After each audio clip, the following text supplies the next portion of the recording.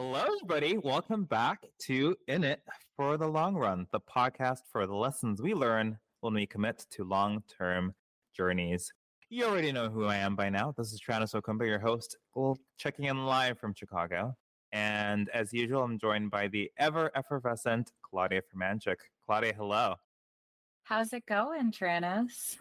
It's going great. It's still sunny over here in Chicago, so I think we had a little bit of a heat wave this past week, but it's cooling off to a comfortable 75. So very happy to be both inside or outside. Honestly, no complaints. A very chill Sunday. How are things going with you? Yeah, we had like a little bit of some cloudy, rainy weather, but the sun has circled back. It's actually quite warm today. I had to reinstall the AC, so we have that on, so it's helping. But yeah, heat's back up, so Seattle just teasing us a little bit. So teasing you guys, yeah, just giving a little bit of everything to keep you on your toes. I think that's a good transition into our first segment of the podcast, which is our race updates.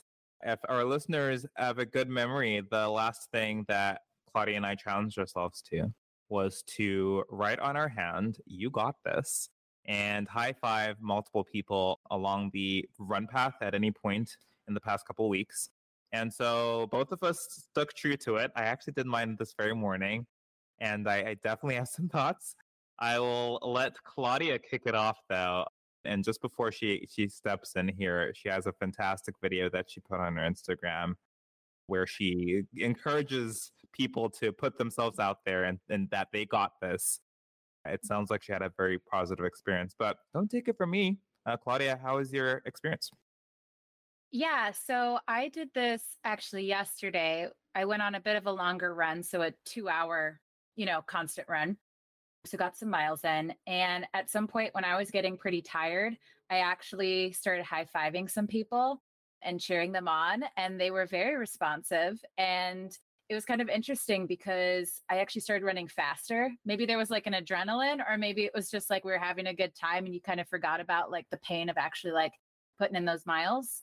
So it was really entertaining. I mean, I did it throughout the run and I didn't always get the same response. I got like a little like, okay. But for overall people were into it and they were like trying to high five me, and it was fun. So, but I will say it was a 2-hour run. So eventually that pen ink started coming out. But yeah, it was fun.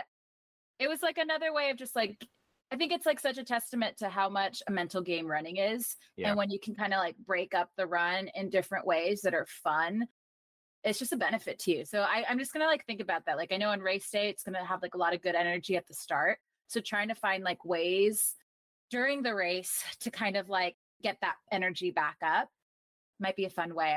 I might use that trick actually. No, I love that. I think that you bring up a really good point. I recently also played mind games on my long distance run. I have a little game that I play in my head where I will, if I hear someone coming up behind me at a reasonable pace, I'll make it a little harder for them to overtake me, and I'll actually speed up. So it's like, haha, I'm going to make this a bit of a challenge for you, even though they, of course, are none the wiser to what's going on. Actually, they probably wonder why I suddenly sped up. But it's a good way for me to repace myself, challenge myself, and play a game in my head. So I love the mental games. Though I must say, you got this on the hand.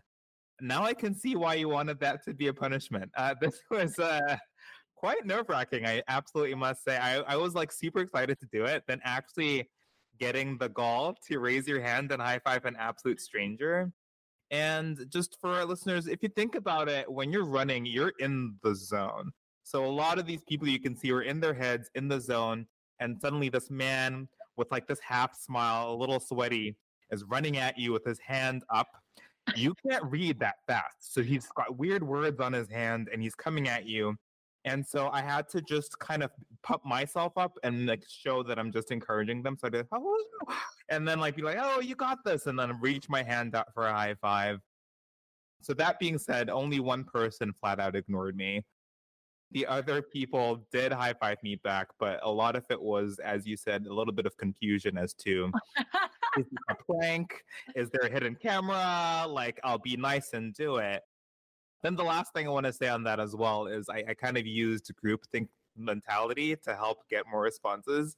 So I made sure when I high five people, there was like a line of people, like 5, right? So if the first person high fives you, then the other ones are more likely to follow, even though they might think otherwise. I was strategic when I kind of cheered people on. I did it from a distance initially, so they like had time to process. And I mostly interacted with females that looked like they were not happy with their run. So they understood where I was coming from. Yeah, absolutely. Yeah, I had to definitely play my cards very safe when it came to approaching females. Again, I understand that may be intimidating or weird that way. So I was like, okay, I don't want to seem like a creep to the ladies. So I tried to be respectful. But overall, again, with only one person pretending they didn't see me, I think it was pretty good success rate. I'm not mad at all. Well done, preps. Well, we need a little clap. Clap. We did good. And yeah, the only other race update I have is running a full 16 miles, which is the longest I've run so far. So I'm super proud of that. And it makes me feel confident once again in the race coming up. Yeah, I have a poorly timed vacation. I'm actually heading out tonight, as you know. I'm going to Italy with my mom. So I'm going to have to find creative ways to continue staying running fit since I'll be gone for 2 weeks. And then we'll only have like another 2 weeks after that before, the race. So yeah, we're getting up there. So I've been like researching gyms and like what day passes might cost. So that's a possibility.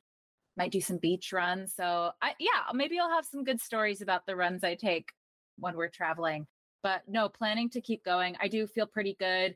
I've been able to do a half marathon, which is like something that I've been nervous about. And after doing that, I felt obviously like I had some time to recover, like I was a little tired, but I recovered pretty quickly and was able to like, within an hour, hop in my car and party all day. So like I was good. It's the end of summer, so people have thrown a lot of soirees and all those things. So yeah, I felt good the whole day. So, woke up today, was able to run again, feel good. So that makes me feel more positive than maybe I had been feeling like in previous weeks.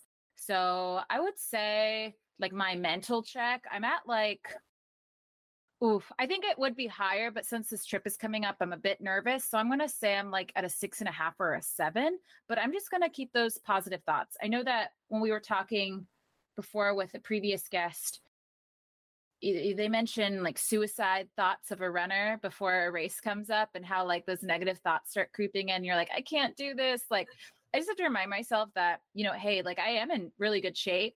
It's just a matter of continuing keeping that up and keeping a positive attitude. So that's what I'm going to strive to do. No, I love that. I am very excited to hear about what running routes or what plan you are able to come up with in Italy. So please keep it posted on that. I'll be definitely checking in on you. In terms of numbers, I would say I'm at like an 8.5 or a 9. The gel packs that I've been eating during the race have just been a game changer and have given me so much energy for these runs. So I'm looking forward to it. But I think someone that can take us both to a 10 right now is our guest for today on the podcast, who I'm super excited to talk to. So let's hear from him. I'm very excited to introduce our next guest, Scott Parkinson. We actually met while I was cycling with my partner across the U.S. up in Yellowstone. And it was pretty exciting meeting him because he goes under the social media name Park Pilgrimage. And his whole scope when I met him was cycling to every single national park in the greater 48 states. And so we have him to talk about his journey and like the lessons that he learned while he was out there for, what was it, Scott, 18 months? 18 months, 18,000 miles. Wow. Nice round numbers. 18. Yeah, it was technically 18,009.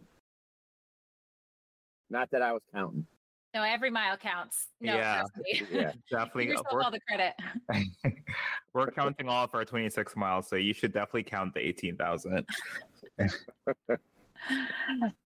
Scott, so we usually like to play a game. Trennis, do you want to introduce it? Yeah, absolutely. So this is just a little game that we like to play to get to know our guests a little better. And it's called That's a Stretch, otherwise known as Two Truths and a Lie. So the way this works, Scott, is you're going to tell us 2 things that are true about you and 1 lie. And Claudia and I have to figure out which one is the truth and which one's the lie. Just a little heads up. Wait till both of us guess before giving away the answer. But I'm going to hand it over to you. What is your 2 truths and a lie? Hey, my 2 truths and a lie are: I've been lost at sea, I've been stung by a jellyfish, and I can fence with the samurai sword. Okay, 2 of those are water related. So I feel like one of them was pulled off of the first. So I'm going to say you were in fact lost at sea. And I'm really hoping the samurai thing is true because that's just really cool. So I'm going to say the lie here is that you were stung by a jellyfish. Claudia, what do you think? Yeah, so Scott and I have had a few conversations, so I have a pretty good idea of one truth for sure. But I will also go with the jellyfish sting. So usually we put stakes on this, Scott. We didn't do it this time, but we'll Okay. see. You're right. It was jellyfish. I have been lost at sea, and I'm testing for my 3rd degree black belt in Kendo, which is fencing with the samurai sword, this February. We can have 2 separate episodes exclusively on each of those items, Scott. 100%. I really want to dive in. Okay, I'll only ask one question on the samurai swords. What's the safety there? How do you fence while not, We wear full suits of armor. It's Japanese bogo armor. It weighs about 60 pounds, and it's got the traditional, dress, it's a pleated skirt that you wear. So it's very traditional. There's not a lot of Westerners that do it. I will say, Scott, I can kind of relate very, very limitedly, but I did practice kendo at one point when I went to a Japanese language camp when I was in high school. So I have a slight idea of what you do, but probably not to the same degree. Between bike touring and kendo, I think those are the 2 things that make me happy in the world. What do you think it is about bike touring specifically? There's sort of a weird freedom to it, right? Because you have everything you need on the bike, and you're self-sufficient and you're out there doing it. When I was a little kid, I just remember when I finally got a bike, me and my brothers all got bikes for our 5th birthday. And until you got a bike, you couldn't ride around the neighborhoods in Chicago with the other kids. So you just would watch them. So I remember it was such a big deal to get your bike. And for me, leaving the 1 block area of our neighborhood in Chicago was just so awesome. Just getting out and seeing more of the city. And then I remember once my best friend moved away, and my parents stayed friends with his parents. And we would see each other. And then about once or twice a month, I'd go over and visit. And I was going over to sleep over at his house. And he said he had some really cool thing to do when I got there. When I got there, he'd come up with this idea that we would bike back to my house. I would take his brother's bike and the 2 of us would bike. And we got hopelessly lost. And it took us way longer than we ever thought it would. But we finally made it back.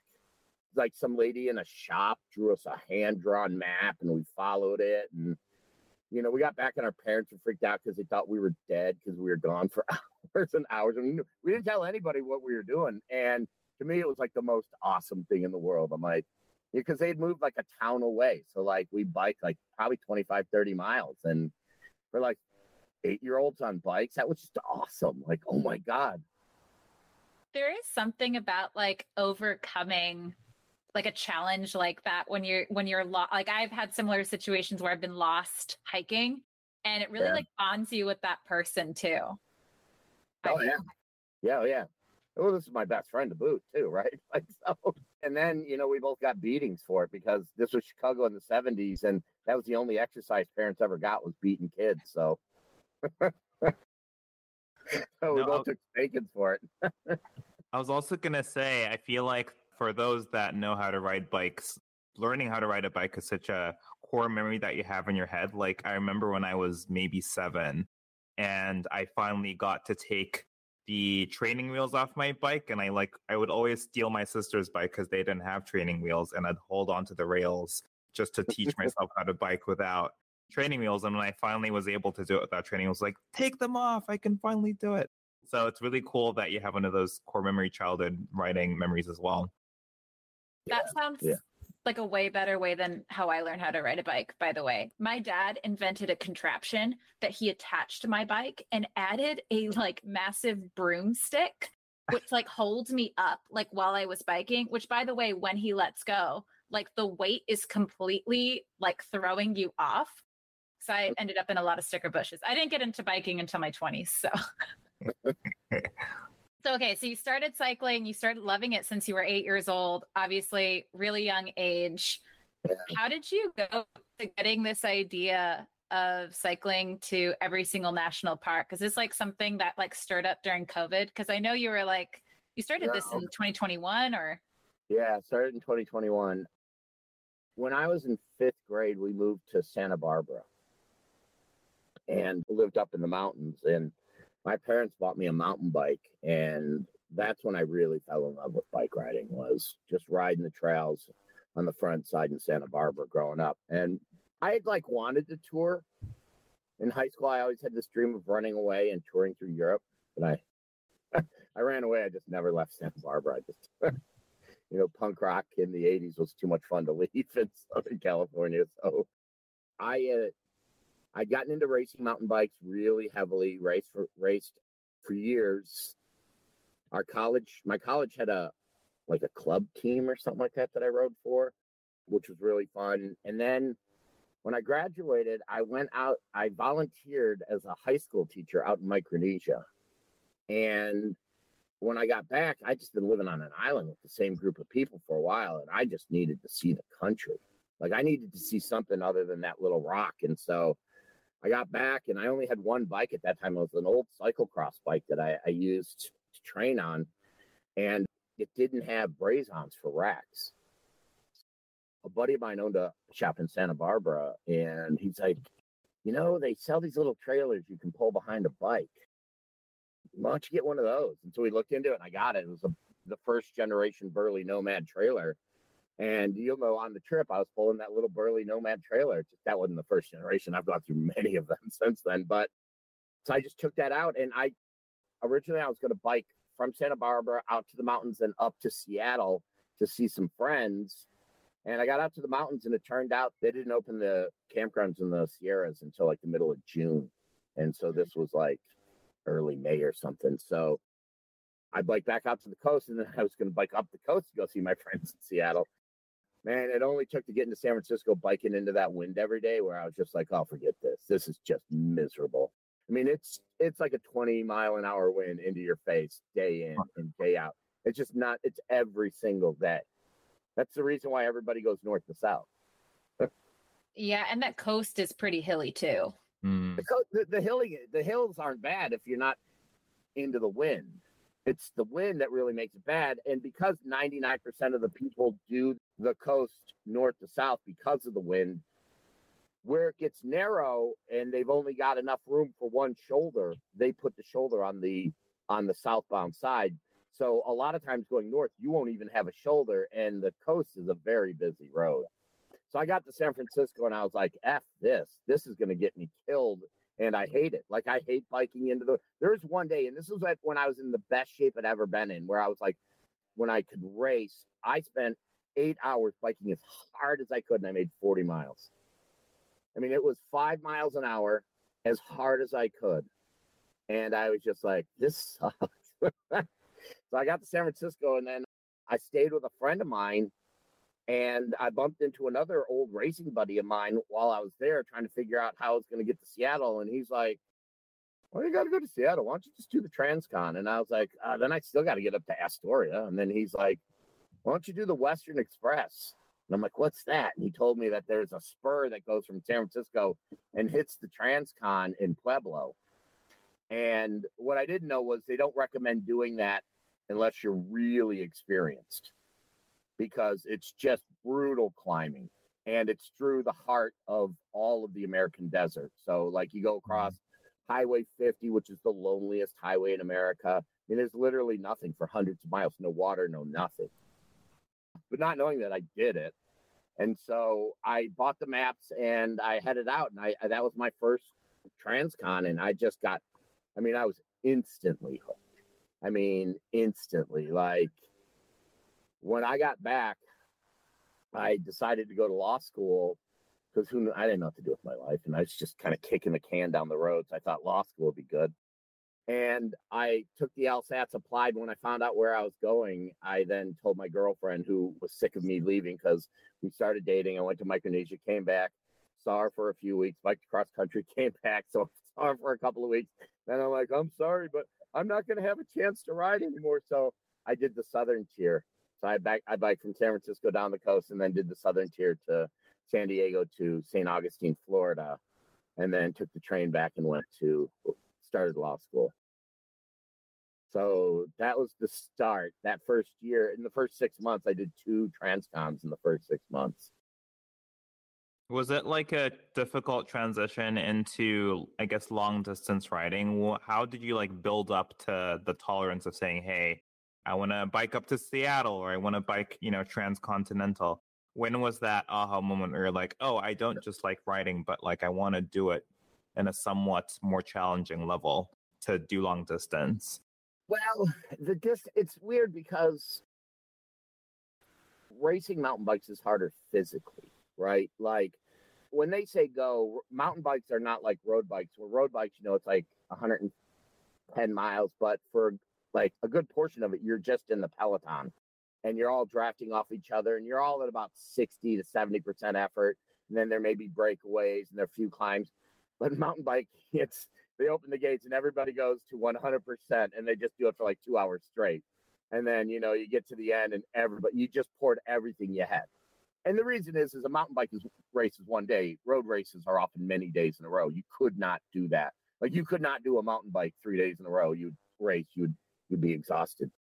So, I mean, physically demanding, I think racing would, at least mountain bike racing is harder. It's the mental game that's different in touring. Because, if you start thinking about all that could be ahead, it could seem daunting.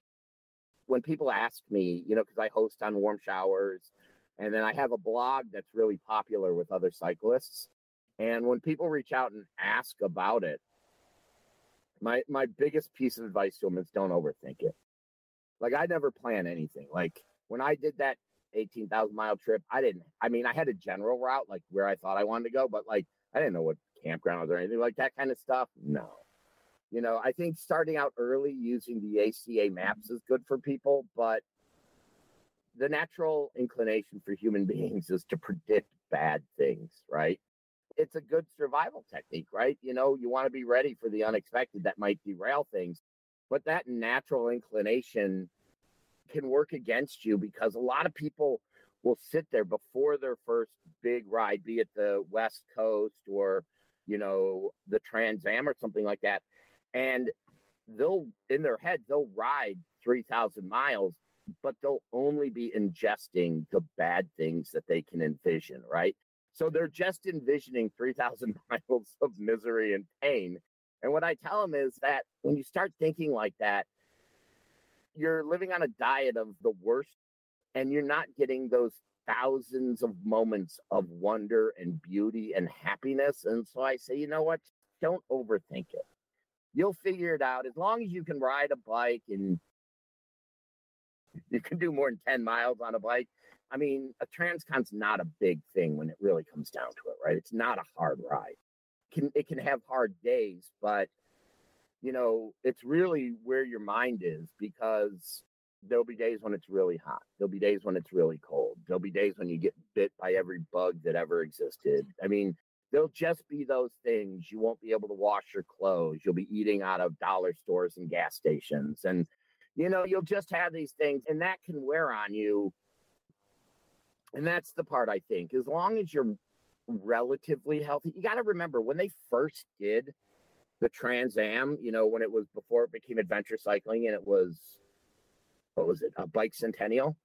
When they did it in 76, you see the bikes there? They were riding in cut off jeans and Keds and t-shirts on bikes with 10 gears, and they weren't geared like touring bikes. They were 10 speeds, right? And they did it in those. And I'm like, if somebody can ride across the US in cut off jeans and on a 1969 Schwinn bike. I can do it on a Surly disc trucker that's designed just for it, and I have all of the best gear. I mean, and I've always toured alone. The only time I had anybody with me was for the first 3,000 miles of my Parks pilgrimage project. If you're alone, you've got to deal with the loneliness. There's a lot of little things that can creep into your head. It's interesting.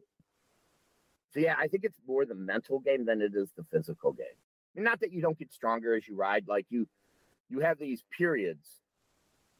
For me, I notice it's like a doubling. So like the first 2 weeks, your body changes a lot, right? Because you got to used to sleeping on the ground. You got to get your ass used to sitting on a seat all day, so your body changes and it's getting used to the climbing and the riding and the everything. Then after 2 weeks, you kind of settle in. And then at about a month in, you realize you're kind of in a new gear, right? You got a different gear. You can go a little longer when the days get really hard. You notice you got it. And then like for that next month, you kind of see it. And then at about 2 months, you realize, I've hit this new level at about 2 months. And then it really it stays there physically. At 2 months, you're about as good as you're you're not going to get any stronger. If you've been riding 6 to 7 hours a day for 2 months, your body's not changing. It'll change a little bit more. I mean, you'll get a little more comfortable being on the road. You'll get, depending on, like when I went to the Appalachians, it was like 30 days and it was like 76,000 feet of climbing and it was all in the rain. It rained for 30 days straight in the Appalachians. I did change. I mean, my body got stronger during that period, and that was almost a year in. But it was simply just because of that, because I crisscrossed. I mean, like I snaked through the Appalachians because of where the parks are in them. I can't even imagine cycling the Appalachians in the rain like that. I'm just like thinking of my own experience of like being chased uphill by dogs all the time. I don't know if you had that problem, Scott, but doing that in the rain or like not having great visibility, that sounds kind of scary. And you're kind of like pretty alone in a lot of those sections. Yeah, I didn't do like a route like the Trans Am, which you at least know the roads there, right? Mm-hmm. Like Google, I either was trying to kill me or every once in a while I would just get drunk and give me weird directions. But like I'd be biking down a road and the road would just end. Like I'd be on a dirt road for like 15 miles and then it would just end. And I'd be like, well, what do I do now? Well, what do you do in that situation? Do you just turn around? Do you make your own path? Well, one time it ended at a washed out bridge. I just took everything off the bike, climbed down the cliff, then carried everything across the river over my head and climbed up the other side because I could see the road like 250 yards past the other side of the river. So I did that. Yeah, a couple times you're just like, then turn around, go back. Yeah, I mean, so a lot of times when I was in the Appalachians, I was just on little dirt roads out in the middle of nowhere, just old coal and logging roads. And so it was just, and sometimes it would just get down to a single track. And I'm pulling this trailer that ain't single track worthy. It's got two wheels and it's off the single track. And I'm, climbing up a ridge line in a thunderstorm, getting just beaten by hail and just going, well, this wasn't my best day. What do you like say to yourself in those moments to kind of like, I don't know, keep yourself calm and level-headed? I never really thought I was going to die on this trip except for maybe two or three times. Like where I thought, oh, yeah, today might be my last day. And those were all because of heat. Like I got out in the middle of nowhere and it was 108 and it got hot a lot faster than I thought it would be. And it's like on an exposed climb or something like that. On ones like that, I just realized, you got everything you need on it. Like if it got really bad, I would have just found a flat piece of grass and set up my tent, ridden out the storm and just pushed on after the storm went away. But what are you going to do? I mean, you're wet. You're already wet. You're moving. You might as well just keep going. Eventually, things got to get better. I mean, unless you die, and then it's a good story, right? If you're going to go, it's better than dying like the king, right, on the toilet. True. That's true. It'll be much more exciting when people tell it to each other, but still, you don't want to get there There was like a few moments after we met you, like we were out in Missouri, and I remember I was getting really nervous. Like the weather was really bad. There was lightning. I started crying. I was like, we're going to die. And then Adriel would shout at me and he'd be like, are you going to die in the next 5 minutes? And I was like, I don't know. I guess not. And he's like, keep pedaling. But like, I can't imagine like having that conversation solo with myself, you know? Yeah. You know, I've been touring. So I did my first year, I did the Western Express and Trans Am and the Southern Tier. And then my first summer in law school, I spent it up in Alaska, and I did a lot of touring through Alaska. And then between my second and third year in law school, I biked from Seattle down to Mexico on the coast. And then when I graduated, I didn't tour for 6 years because I worked at St. Louis University and then at NYU. But when I left NYU, I did the Northern Tier. I biked out of the city, up the Hudson, caught the Northern Tier at Ticonderoga, and then took that to Seattle.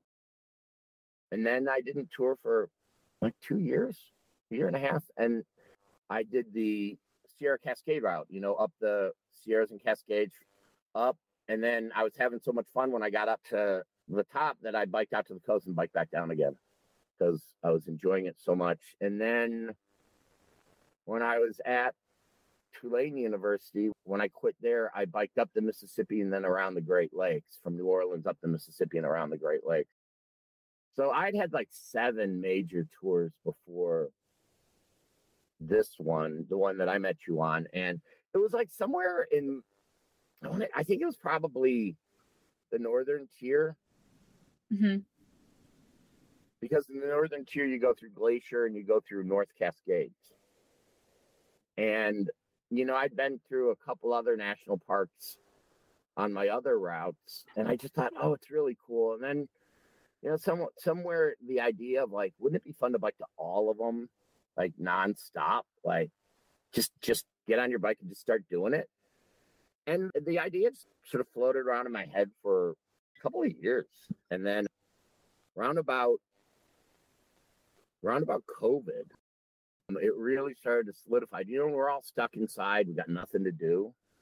Mm-hmm. And so I was working at a medical school at the time for the University of Arizona, and we got really busy, you know, because we were doing all this medical research on, you know, what COVID was. And so, like, I would literally work all day, every day, but then I had nothing else to do. So, like, in the morning, I was living in Arizona, I'd get up and I'd go for like a 30-mile ride, and then I'd work all day, and then I'd get home and I have a rowing machine, and I'd row in the evening. And that's when I was like, you know what, and this is over, I'm just going. Like when they finally let us out, like I'm doing the trip that I wanted to. And I was talking to a buddy of mine, and he was like, you know, why don't you raise some money for some cause? Because, you know, I'm sure you had it when you did yours. People, are you doing it for something? You know, they ask all the time, you raising money for something? And all my other ones, I'm like, no, just doing it, you know? And then I always kind of felt guilty, like I should be doing it for something, right? Like maybe I should have been doing it for something. So on this one, I thought, well, maybe I will do it for something. And so then I approached the National Parks Foundation and asked them if they'd be interested in it. And they got on board. They're like, oh, yeah, you raise money for us? Sure. And so we worked together. They set up a web page for it. And then I was talking to a friend and I was telling him about it. And he goes, well, how are you going to raise the money? You know, I said, well, I got my blog, pretty popular. And he's like, nobody reads anymore. He's like, that ain't going to generate any traction. I'm like, well, what do you recommend? And he said, you need video. I was like, oh, you got to be kidding me. I'm like, I'm like, no. And he's like, yeah, it's the only way. And then after a while, I realized he was right. And I was talking to him, and I'm not good with anything technological. I was talking to a friend of mine, and I was saying, you know, I need to get somebody who can follow along and do all of the video stuff for me. And I'll just cover their costs as long as they do the video and the editing and everything. I'll cover, you know, I'll get them a bike and I'll cover it for them. And she's like, well, I'll do it. I'm like, what? And she's like, yeah. And it turned out, which I did not know, she had a degree in video production. And she's an amazingly, I mean, she had like hiked through New Zealand and hiked through like Tibet and stuff. She'd never bike toured before. So we agreed and we planned. And she moved out to Arizona a month or two before we left, and she started training on the bike, and then we left together. And she was doing all the video for the trip. And I got to give her credit, man. Like, your first bike trip, 18,000 miles, that's a bike. She's a yes woman. She was like, okay, let's go. I love that. And then it turned out that her and biking were not good friends. Like, there were things about biking she did not like. And, I tried, like, Mr. Salesman to, like, make her see how wonderful bike riding was. And it's just not for some people, right? Like, she hated the traffic that went by. She's used to hiking on trails where you're alone in the woods and there's solitude, and she hated all the trash on the side of American roads, right? Like, man, you don't know how many piss bottles are on the sides of American roads until you bike across our country, and then you're like, what the fuck is wrong with people, right? Like, Jesus Christ. Yeah, and I mean, a lot of them. Claudia can probably back me up on this. Gosh, I was just like so focused and not getting hit by cars very often. So I can like really resonate with that piece. Oh, and then all the roadkill. Like, it gets weird. You can start smelling the roadkill, and at a certain point you like know what animal it is before you see it. Oh. Like, it's weird. Well, bizarre what you learn. You think you do. I've seen some ones so those were her three big complaints: garbage, traffic, and roads. Right. I just want to insert real quick, as someone who's very unsure where piss bottles come from. Is this people in their cars that don't want to stop and throw it out? What is the source? Yeah, they pee in bottles and then they just chuck them onto the side of the road, and you just see like Pepsi bottles and stuff half filled with yellow liquid, and you know what it is. I mean, and you know what? If you're gonna pee in your car, one, gross, grow up. You're an adult. Two, if you do that, keep it in your goddamn car. Don't chuck it out the window. Literally, just wait till you get somewhere. Yeah, wait till you get somewhere, and then don't throw a half-filled bottle of pee into a garbage can. Pour it out somewhere, and then put it in recycling. You fucking monster! You heard it here first, folks. No, but I mean, there's a lot of it around the country. So those were her three things. But back to roadkill, just briefly. On this trip, I saw a bear roadkill. No. Yes, a full-grown bull roadkill and an alligator roadkill. Whoa! Okay, that beats the armadillos we saw. What are you talking about? Wait, a grizzly or a brown bear? A black bear. Poor baby. Like a grown, like. Oh yeah, it was good size. It was probably a 200 or 300 pound bear. It was up in the redwoods. Yeah. Wow. Leaving Arcata, about 30 miles out of Arcata, just as you're going back into the redwoods, there's a black bear roadkill on the side of the road. That's wild. I know, it was wild. I got a picture of it. That was one of the few roadkills I've taken a picture of. That and the alligator. Scott, I also wanted to ask you, you've mentioned your blog. And for our listeners, Scott also has an amazing Instagram page with 6,000 followers. So if you'd like to follow him, he's Parks Pilgrimage on Instagram. And you've had news articles written about you. And now you're on this amazing podcast, In It for the Long Run. Like, how are you dealing with all this like publicity and popularity? Because I feel like at this point, you're kind of like the go-to guy for tour biking. Like, what's it been like getting all this attention? Surprisingly, I don't get that much attention at all. And in fact, Claudia can probably back me up on this. And I had somebody tell me this when I was in Micronesia, is you go through this very, very transformative thing to you, right? Like, it's intense. So like when Claudia biked across the country and did the Trans Am, when I was down in Micronesia, it's intense. Like, even though it's only 4 months of your life or 3 months of your life or whatever it is, those are like dog years, right? Like, you've lived more in those little. So you do it, but then my friend in Micronesia, he was one of the other teachers. He was older. He had volunteered for 2 years when he was like in his 20s. Now he was in his 60s and he was volunteering for 2 years again at this school out in the middle of friggin' nowhere.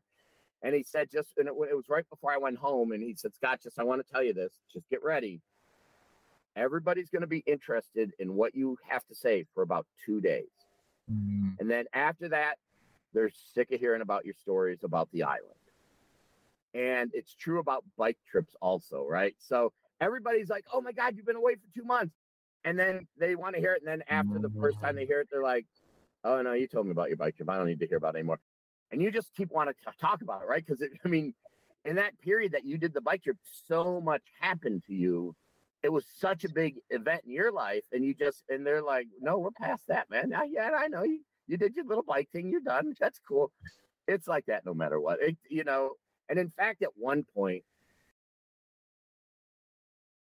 so Claudia can back me up on this. When you tell somebody you're on a bike trip, just first they see your bike in their gear and they come up to you and they go, where are you going?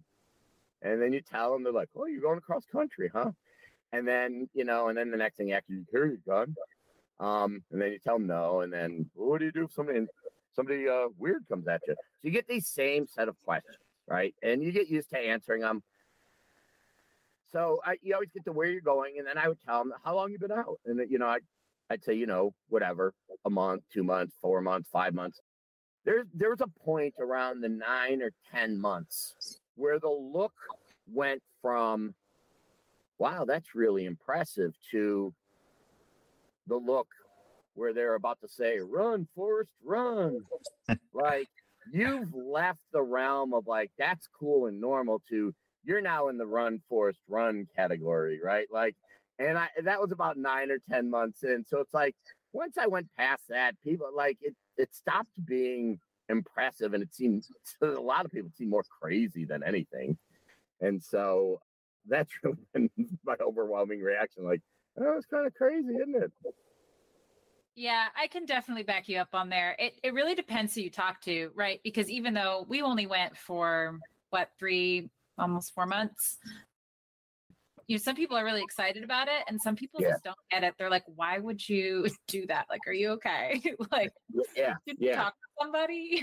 Like, I am curious, Scott, though, like, you kind of talk about how you have this like kind of profound experience. For me, there was something in like the simplicity of that day in, of day out. Just, I wake up, I know what I'm doing. Like, my goals are very clear for that period of time, versus like in life, I don't know. I feel like sometimes things are a little bit more chaotic from the day to day. Like, now that we're back, like, how do you like transition from cycling for 18 months back into like kind of, I guess what I'll say, like day to day, like normal society? Like, how did that impact you, and how did you kind of adjust?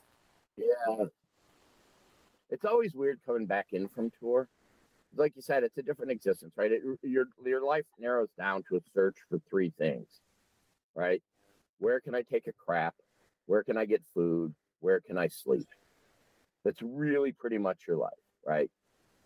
And there's a real calming, almost Zen joy to it, right?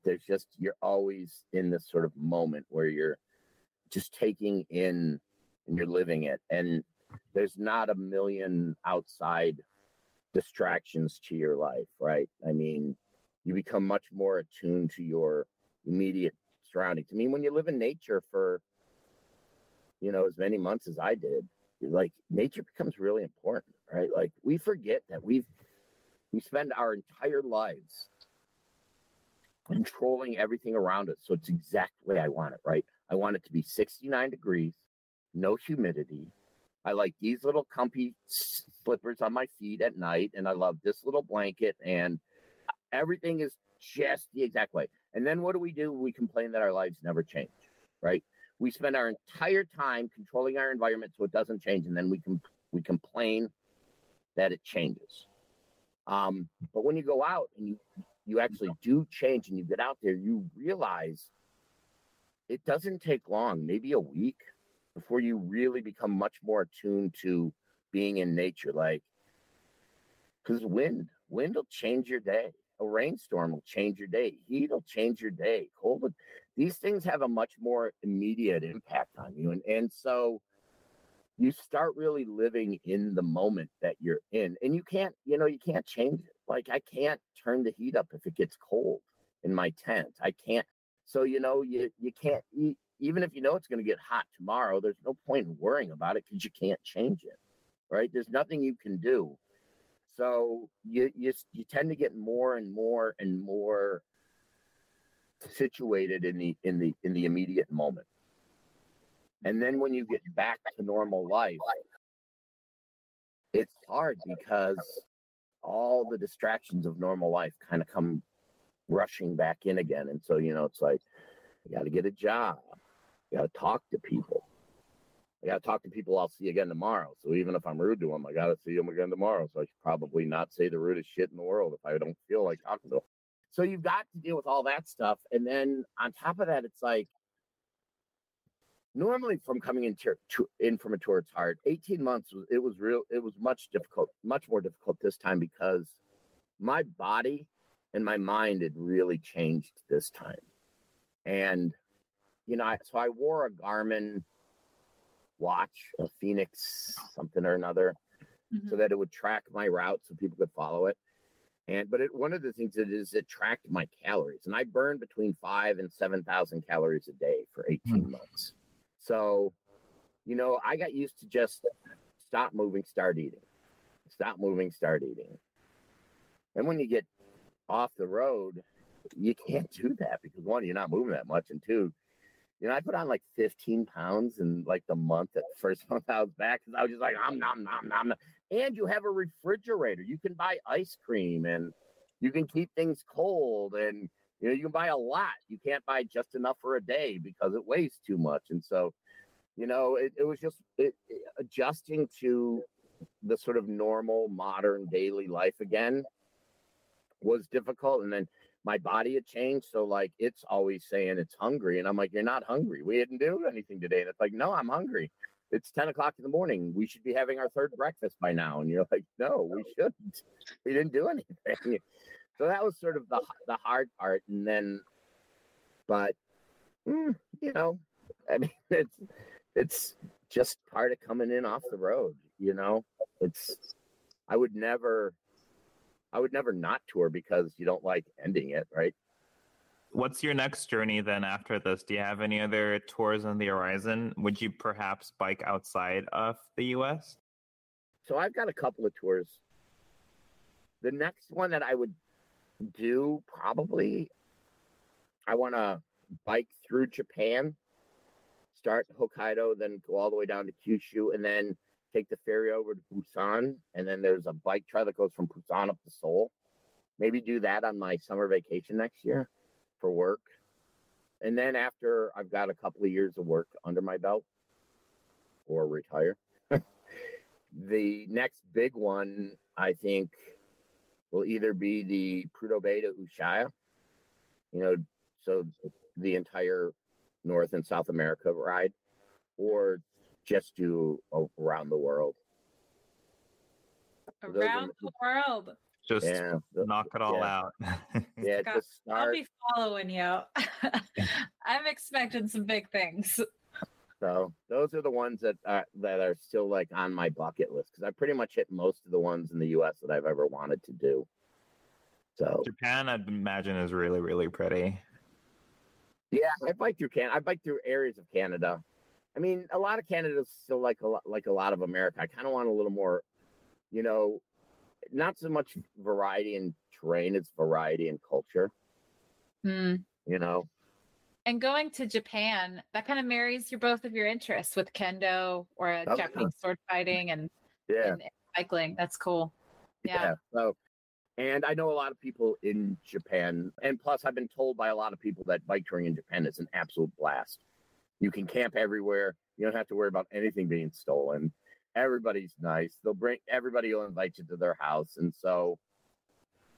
that's one I can do while still being employed. I got to stop quitting my job every 2 or 3 years and disappearing on a bike. And if someone does try to steal something from you, you're a black belt with a sword. So good luck to them. Uh, but I think that's all the questions I have. Claudia, do you have anything else before you transition into what's in your backpack? Scott, I feel like we could talk to you for hours, but yeah, let's do our next segment. It's been so great, talking to you and learning about this specific experience that you've had. Yeah, I mean, I would recommend anybody doing it. The one thing I would say is on a big trip like that, though even a smaller one like the Trans Am or something, you're gonna have bad days, right? And a friend of mine once told me when he was walking, he hiked the Appalachian Trail. And he said when he was hiking the Appalachian Trail, a guy who had done all three of them, the Appalachian, the Pacific Crest, and the Continental Divide, had told him that if you want to quit, hike 100 more miles. And if you still want to quit at that point, then quit. So, and that's about 5 days of walking. And what he was saying is everybody's going to have a couple of bad days. Don't let one bad day keep you from accomplishing what you want to do. So I would tell people when you're on a trip like this, you can have a bad day. You might even have a bad week. I had a bad month in the Appalachians, but you just gotta realize that, one, going home, you're just gonna have bad days there too, right? You're investing a lot of emotion into something that probably is going to be as bad wherever else you are, right? If it's the weather's going to change. If it's, whatever, you're sick, the sickness is going to get better. If it's just you're lonely, you'll probably be lonely at home. Your friends are going to ignore you. They want to hear about your trip. So, I mean, seriously, don't quit just because it gets hard. There are legitimate reasons, injuries, or you really are miserable. A lot of misery is just really, it's transitory and it's only a day or two. And because we all get down, we have those moments where we're just like, what? You get up and it's, you hear the rain on your tent. You're like, what? No, and then you're like, when I went to bed, it said no rain tomorrow, right? And it's just, then you look and it changes, like, oh, rain all day today, right? And you're just like, oh, man. So you just got to get past that. So I would just tell people that the hardest thing about touring, especially a big, big, big trip, is getting your head into the right space. And for me, it's not over planning it, because if I start envisioning all the problems, that's all I'm thinking about. And I'm not seeing all the joy.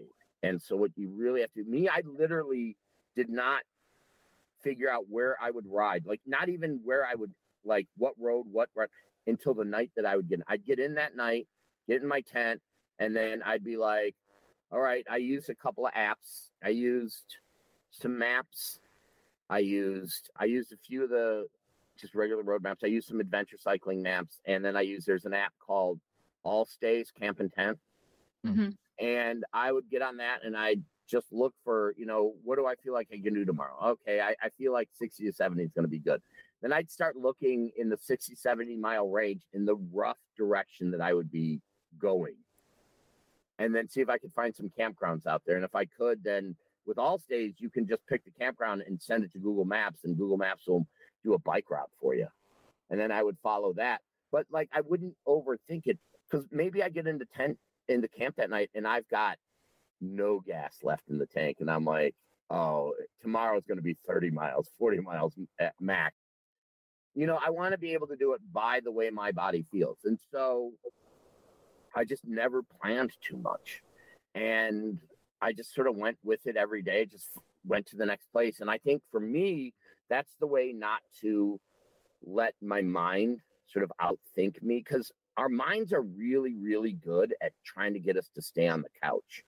And they're wonderful because they know us inside and out. They know all of our weak points, and they know all of, like, ooh, say this to us, make his ankle hurt or make his something hurt. And, and then, play on all of these things.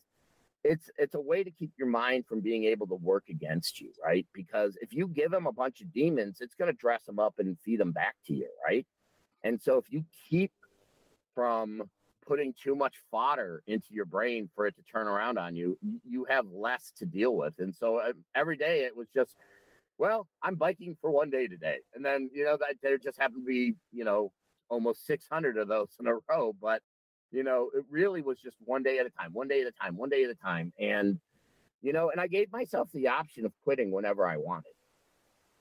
That's definitely been the running theme, I'd say, in a lot of our episodes, is that mental game. So I feel like that's kind of a really good takeaway. It's just getting yourself in the right mental space.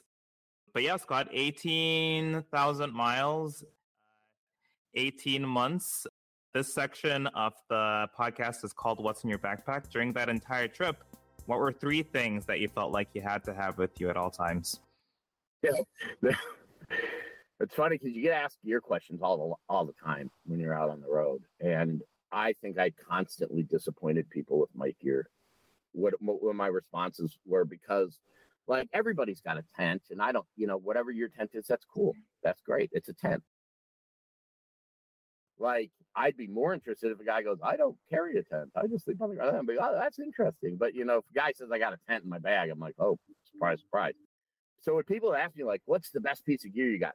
And the absolute best thing, and I told everybody about this on the Sea to Summit clothesline.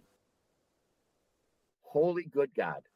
It weighs 1 ounce, and it strings up onto anything. 1 ounce, and it has the built-in clothespins, so you can hang your clothes.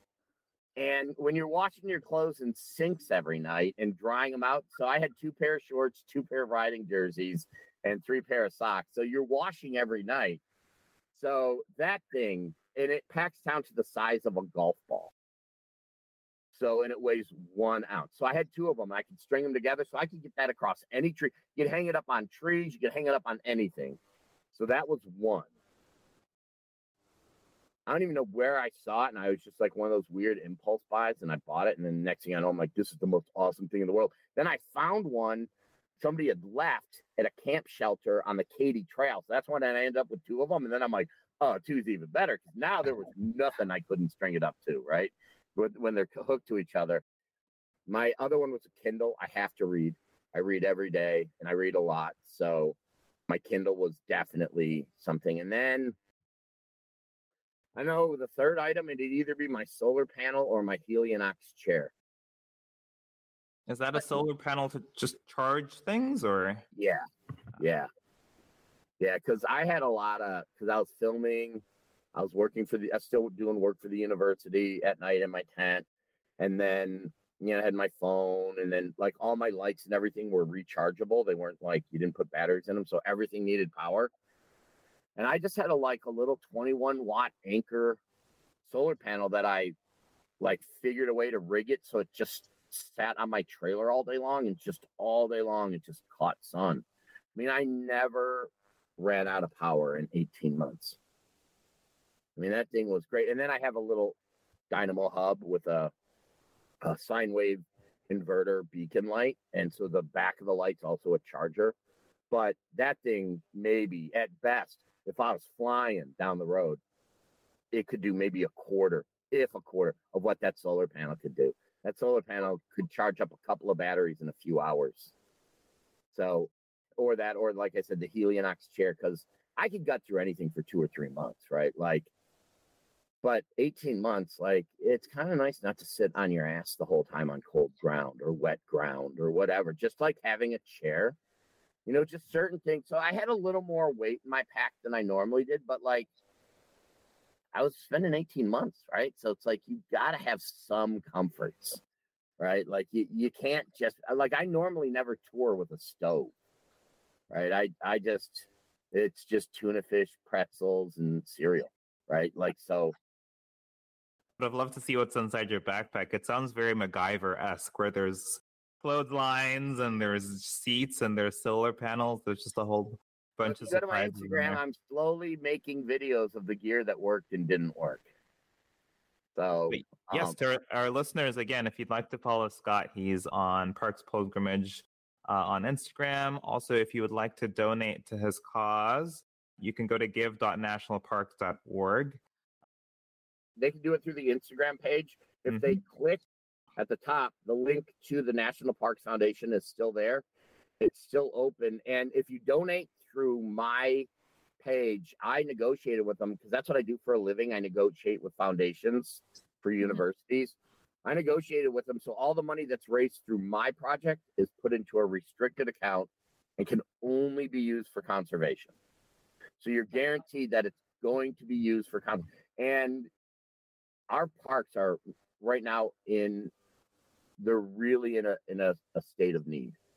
Climate change is working a number on them, and we're not funding them well. I mean, the Joshua trees no longer grow in the southern part of Joshua Tree National Park because it's too warm for it now. And they say within 50 years, they won't grow in the park at all unless they figure something out, right? Or think about, the summer that 2021, Lassen National Park was closed all summer because of a fire. 69% of the fire burned that year. From bug infestations to you name it, our national parks are facing the biggest challenge they've ever faced since we started them over 100 years ago. And we are not increasing the funding. Firefighting at our parks comes out of their annual budget. They get no extra money for that. So they need the money. Scott, I should have you come and chat about that over at the Sierra Club. Anyways, I'll talk to you about it later. But we should go on a bike ride. If you need someone to help film, I'm going to be going to film school soon, so maybe really? I can practice with you. Yeah. And what was that bar in Chicago that Trinos has to go to? Monkey Paws? The Monkey's Paw. The Monkey's Paw. Okay. Listeners, you know where to find me over this coming weekend. I will be at Monkey's Paw. Tell my little brother that I sent you. He'll give you a free drink. Oh wait, what's his name? It's Matt. Okay, Matt Parkinson. All right, I'll let him know. Yeah, he'll be there. Big, tall guy, bald. Can't miss him. Yeah. Thank you again so much, Scott. This has been such a pleasure. I'm so glad we got to reconnect. Yeah, and we definitely should ride, especially before the rain comes. Yeah, definitely. I'll message you. I'm actually heading out of town for a couple weeks, but let's get something on the books for early October. All right, I'll talk to you guys soon. Bye. All right, bye. Okay, thanks, Scott. Well, it was really cool talking to Scott today. He sounds like he's had so many adventures and lived so many lives. And I feel like I agree with you. I could have talked to him all day. I would say my biggest takeaway from chatting with him, however, is kind of something I've heard in the past is kind of having that positive mental attitude. It's interesting to hear that no matter where he was in his journey, he was always looking forward to all the positives that were coming up. And that's something I've been concerned about, is taking this amazing route through southern Utah and not being able to really enjoy it, but just wishing it was over. And so I'm going to kind of keep that in my back pocket and to enjoy it as I go along. Yeah, the biggest takeaway I probably had was our conversation about remaining present, which kind of relates to, I think, your takeaway a little bit, Trinos. You talked about when he was cycling, in the Appalachians, it was pouring, and there were other areas where he was going through extremely hot desert, and you don't have control to change those circumstances. And, for much, we're a much smaller time period, but we don't have necessarily a lot of control. It might start out cold in the morning, it might get hot.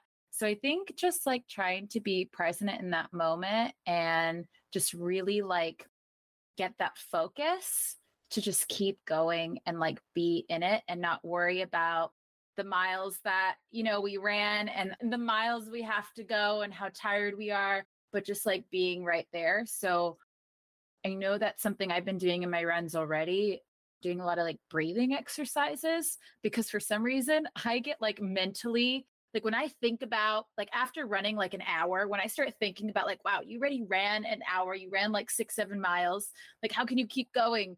My brain is telling me oh, I don't know, even though I feel physically fine.